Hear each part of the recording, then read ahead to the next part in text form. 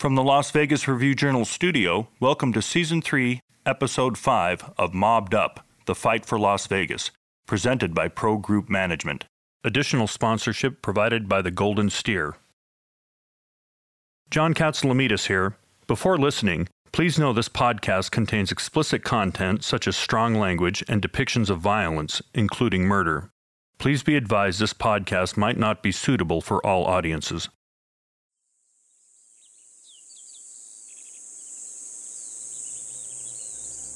It's a sunny day in 1997 beyond the city limits in the desert outside of Las Vegas. Just before the sun begins to set, a then 58-year-old Oscar Goodman is sporting his square glasses, black fitted suit with white button-down shirt, and yellow tie. Goodman gets out of his dark Mercedes to approach another man in his 40s who has just arrived. That man is former FBI agent Rick Bacon. He is getting out of his white, open-top Chrysler Sebring. Bacon is also in a dark suit, which shows that both men mean business. They shake hands briefly. That is the last kindness either will show during this exchange, decades in the making. Rick, I've been waiting 20 years for this. 20 years to have you apologize to me. Every day of my life, Rick. All I think about is when you came into my office and you tried to set me up, you tried to frame me, you tried to entrap me, but I want you to apologize. You know, I'll tell you what, Oscar. I know some of the friends, some of the same people that you know. And they've told me that that's been a thorn in your saddle for 20 years. For 20 years, I can't forget about it. And you know, that's probably one of the best pleasures in life for me, is to know that for 20 years, you knew that you actually were caught. Part 5. The meeting between Oscar Goodman and Rick Bacon was caught on camera for the documentary Mob Law. A short excerpt from the 90-minute film can be seen running in the Mob Museum today, as it shows a rare moment in history when Goodman came face-to-face with one of his adversaries.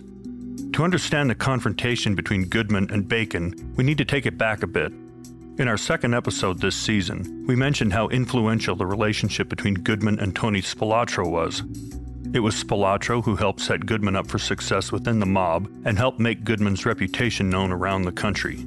But it could also be said that the relationship made Goodman live a life even more under the microscope, as it put Goodman's often unorthodox methods into question. The FBI has said they didn't like your tactics. My tactics was to go to court and try to protect my clients' constitutional rights and stop them from engaging in prosecutorial misconduct. You've been, of course, extremely outspoken about flipping, about rats. Yeah, well, as we know them. As far as I'm concerned, I've seen the way they handle these guys. It spawns perjury.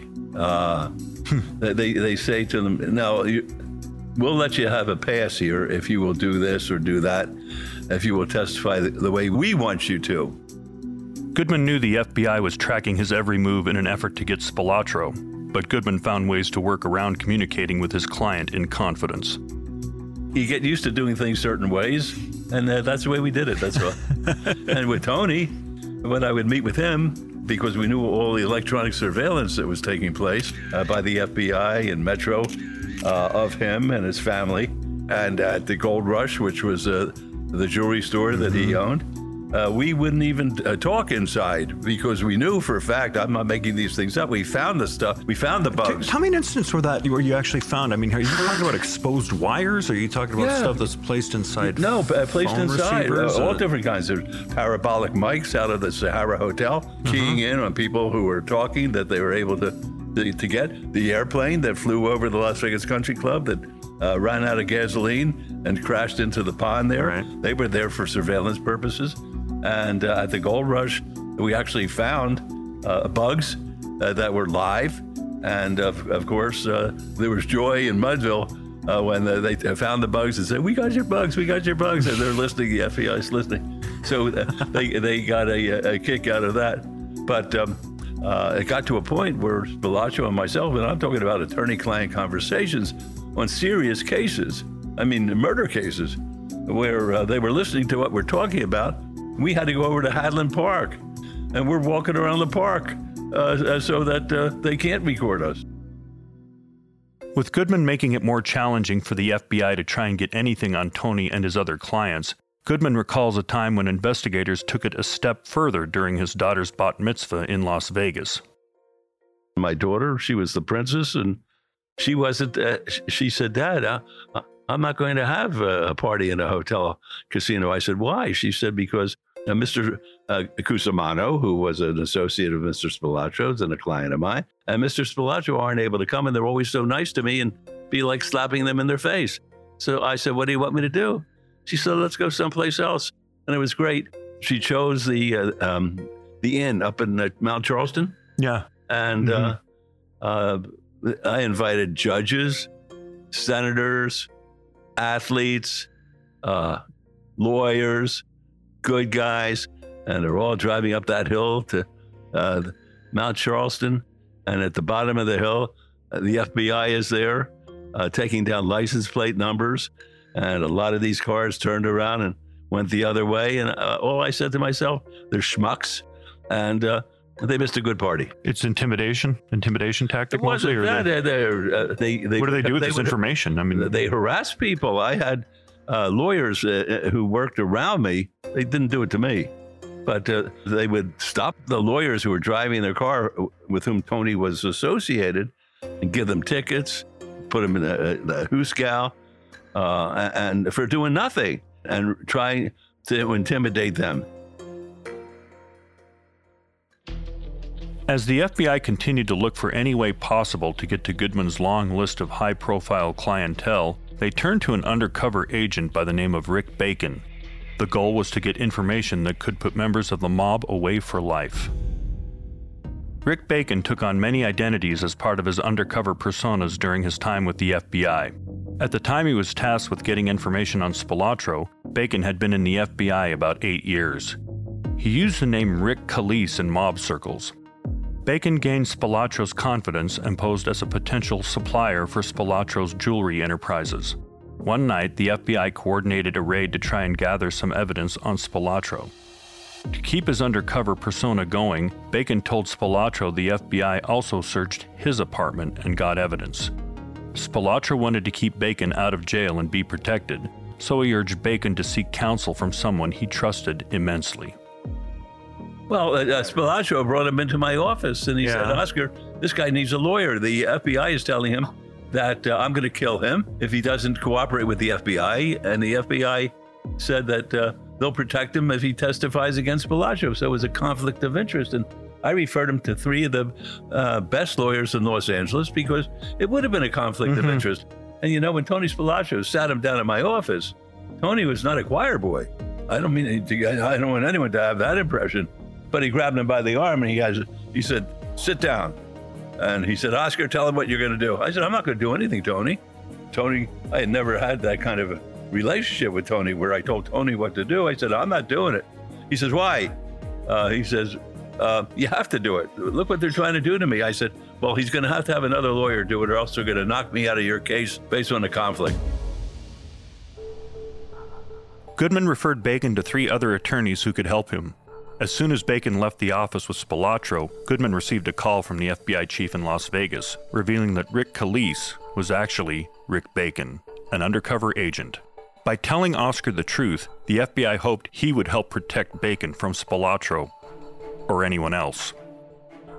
This FBI agent said that he infiltrated Tony's life and was with him all the time.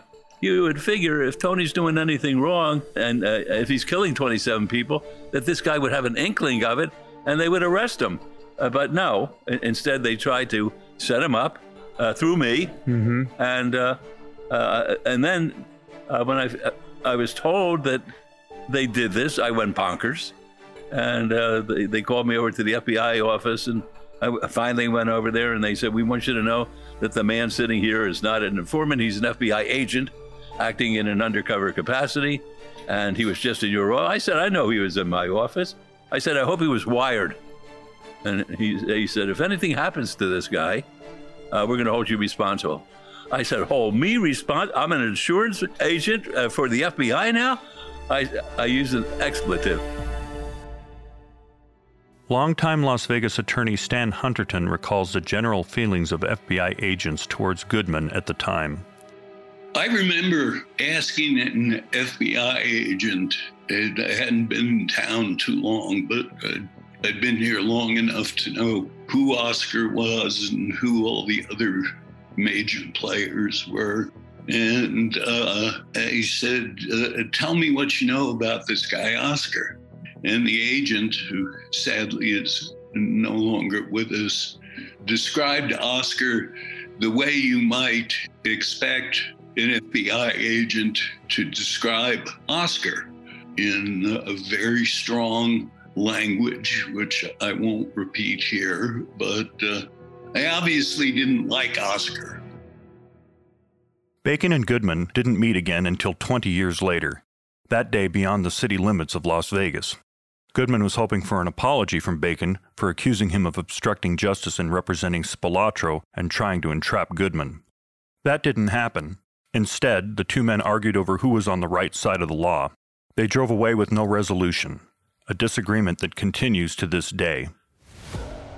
Goodman would often refer back to the operation with ridicule, including once crediting Bacon's undercover success to having a non-distinct face, a wallflower demeanor, and a very blah personality. Their feud, now more than 40 years old, is still a point of contention for Oscar, whom many openly speculated might have been more of a high-ranking advisor in the mob rather than just an attorney. You know, everybody thinks that I was a consigliere and that if someone was going to get killed here, they had to get my permission in order to kill them. You want to know something? I let them think it. Why did you do that? Why? I hope they were scared of me. There's more coming up when Mobbed Up, the fight for Las Vegas, continues after this. Can't get enough of the intrigue, drama, and excitement behind the history of Las Vegas? Live it by dining at the Golden Steer Steakhouse, the oldest steakhouse in Las Vegas and an old haunt of Tony Spilatro's. You know, the guy from the podcast you're listening to.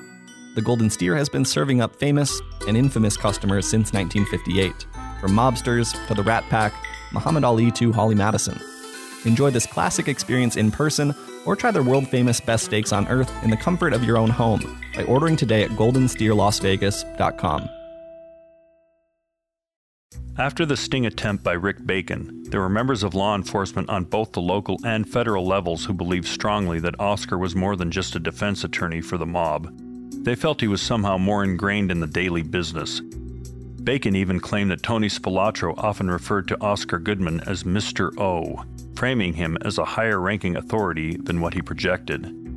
Oscar maintains the witch hunt against him by the FBI continued for years. Let me tell you about the nice FBI. Let me tell you why I love the FBI. The FBI took my car and they placed it in an outdoor lot in a parking lot, and the car rusted and rotted. And when I won, they said, here's your car. Okay? That's the kind of people that I was dealing with. And I want to know who the good guys were or who the bad guys were. And as far as I'm concerned, I said it before, I'll say it again. I've never been involved in a situation in court where the FBI hasn't lied or cheated. From time to time, reporters also got caught up in the conflict between Goodman and the FBI. Las Vegas Review-Journal columnist Jane Ann Morrison describes an incident where Goodman felt the FBI was giving information to reporters unethically. There was one story that you may not be aware of. Just before Spilatro was indicted, Oscar Goodman subpoenaed 5 journalists who all reported that Anthony Spilatro was about to be indicted. I was one of those 5. He argued that the journalists needed to take the stand and reveal the source of those news accounts. Judge Claiborne was the judge hearing the motion that would have required us to testify. And even though they were friends, Claiborne threw it out immediately. You know, he was not going to take on 5 journalists in Las Vegas to force them to. I mean, that would have made national news, and we wouldn't have told anyway. But it would have been a dog and pony show, and that's what it was. You know, we got the motion. We all had to show up. We hired Mark Ghislaine, one of the prominent civil attorneys of the time. He argued it, and Harry Claiborne didn't take long to throw it out. It wasn't at that time, but it was like a day or two later that he threw it out, and he said that there was no evidence of impropriety between FBI agents and reporters. Mob Museum Vice President of Exhibits and Programs Jeff Schumacher sheds light on the feud between Goodman and government officials. I think that he was such an adversary for law enforcement that they became incredibly frustrated by him and wanted to try to expose what they believed to be his dishonesty or his collusion with the mob. They never did successfully do that, and I don't believe. And, certainly not in court.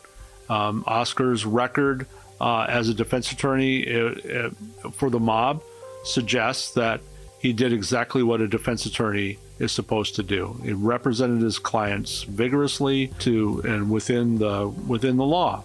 Now, do I know what's in the darkest corners of Oscar's background when it comes to interacting with these individuals? I do not.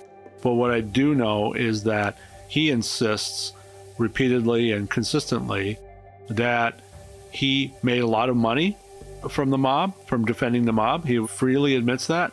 And he understands that these individuals may or may not have committed some heinous crimes. But he looks at this very much through this philosophical lens, which is, certainly part and parcel of the American system, which is everybody's entitled to a defense, and everybody's entitled to a good defense. So his mission in his life was to provide a good defense. Are there a few occasions where there was a gray area and, that maybe the mob guys wanted him to cross the line and there was a temptation there but he didn't do it? Or are there occasions where in hindsight he's like, I wish I hadn't done that? Perhaps. With the government depending more on wiretaps, one 1990 case gave the government a leg up on claims Oscar had been making for years that the mafia didn't exist. It could be seen as a hit to Goodman's credibility, having defended so many clients in the mob up to that point. At the time, he was representing Boston mobster Vinny the Animal Ferrara. Ferrara was indicted in a racketeering case that also included several murders.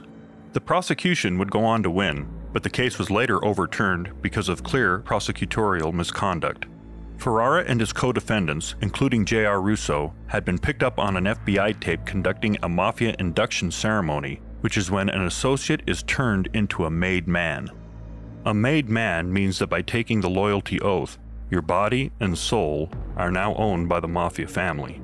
You are joining a new family that takes a higher priority than your wife, children, or anybody or anything else. If the mafia boss orders you to kill your son or daughter, you have to do it. The feds had gotten a tip from an informant and had hidden bugs in a home in Medford, Massachusetts. It was the first time a secret initiation ceremony had ever been recorded and gave the government concrete proof to throw back in Goodman's face. I get a phone call from a fellow by the name of Jeff Auerhan, who has to be one of the biggest pieces of crap who ever lived. He was a U.S. attorney up in Boston, and he should have lost his license a long time ago. We got you, Goodman. I said, you got me? How did you get me? We've recorded a mafia induction ceremony. Apparently, Vinny was with a group of guys in a basement up at Medford, Massachusetts, near Tufts University, and the government came in, put a bug in the place, and they had a mafia induction ceremony, and they went through the whole thing, and they called up. They were so happy that they were happy they could call me and say I could no longer deny the mafia existing, more so than getting evidence against my client. It was incredible. That was the big thing, was getting the recorded ceremony. Had a great judge up in Boston, Mark Wolf. He was on the short list for the Supreme Court of the United States, and I'm not going to tell you he liked me. Most judges didn't care for me. Judge called me in. He said, Mr. Goodman, this is your last chance, really. I'm going to let this tape in unless you can show me something, and it's not going to be the easiest case to win. I said, well, my client said that they didn't murder. There were 3 murders in the case. And they said they didn't murder anybody. They may have done some other things, but I can't ask him to plead guilty. He said, well, why don't you go and talk to him? And I said, fellas, I got a tough one here.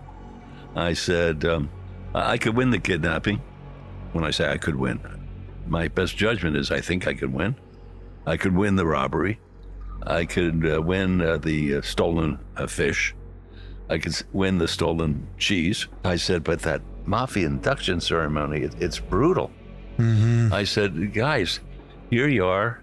You're doing everything that every movie portrays is what they do. You're in this room. Everyone's picking their table. They're all pouring wine. And you say, give me your finger. And you prick the finger. And you take the blood and you put it on a napkin, on a card, then you burn the card. I said, I think I could even win with that. But I said, that thing about if we call you to do the bidding of our group here, will you do it? And everybody raises their hand, we'll do it. And if your mother is on her deathbed and we ask you to leave your mother in order to do the bidding, would you do that? And they all say yes. And I said, that I can't overcome that, fellas. So Jay Hart says to Vinny, next time leave that line out. There's more coming up when Mobbed Up, the fight for Las Vegas, continues after this.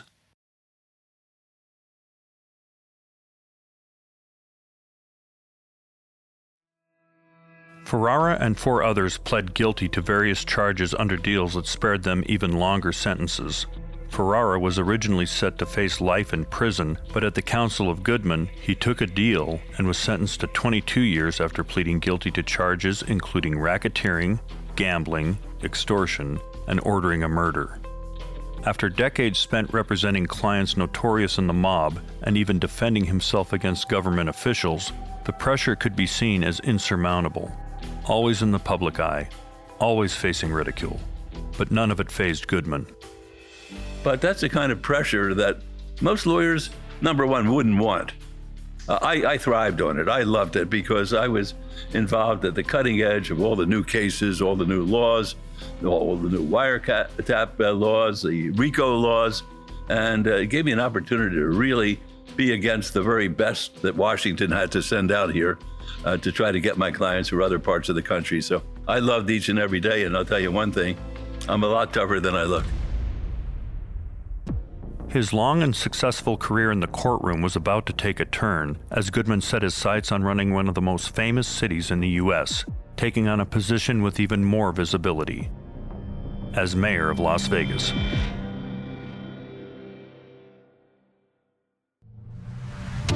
On part 6 of Mobbed Up, the fight for Las Vegas, the stakes are raised as Goodman takes office as the mayor of Las Vegas.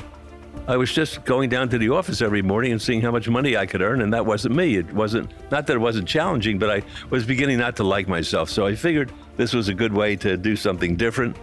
He addresses some long-standing rumors. I didn't have any friends to speak of because I didn't know whether the person I'm speaking to was going to be wired or not, whether they were going to be an FBI undercover agent or somebody who was later going to become an informant for the government, a la Colada, and make up stories. And has being the mouthpiece for the mob contributed to these threats? You know, people in other cities might wonder why Las Vegas would elect a mayor, the mouthpiece for the mob. And the reality is he was an important part of old Las Vegas.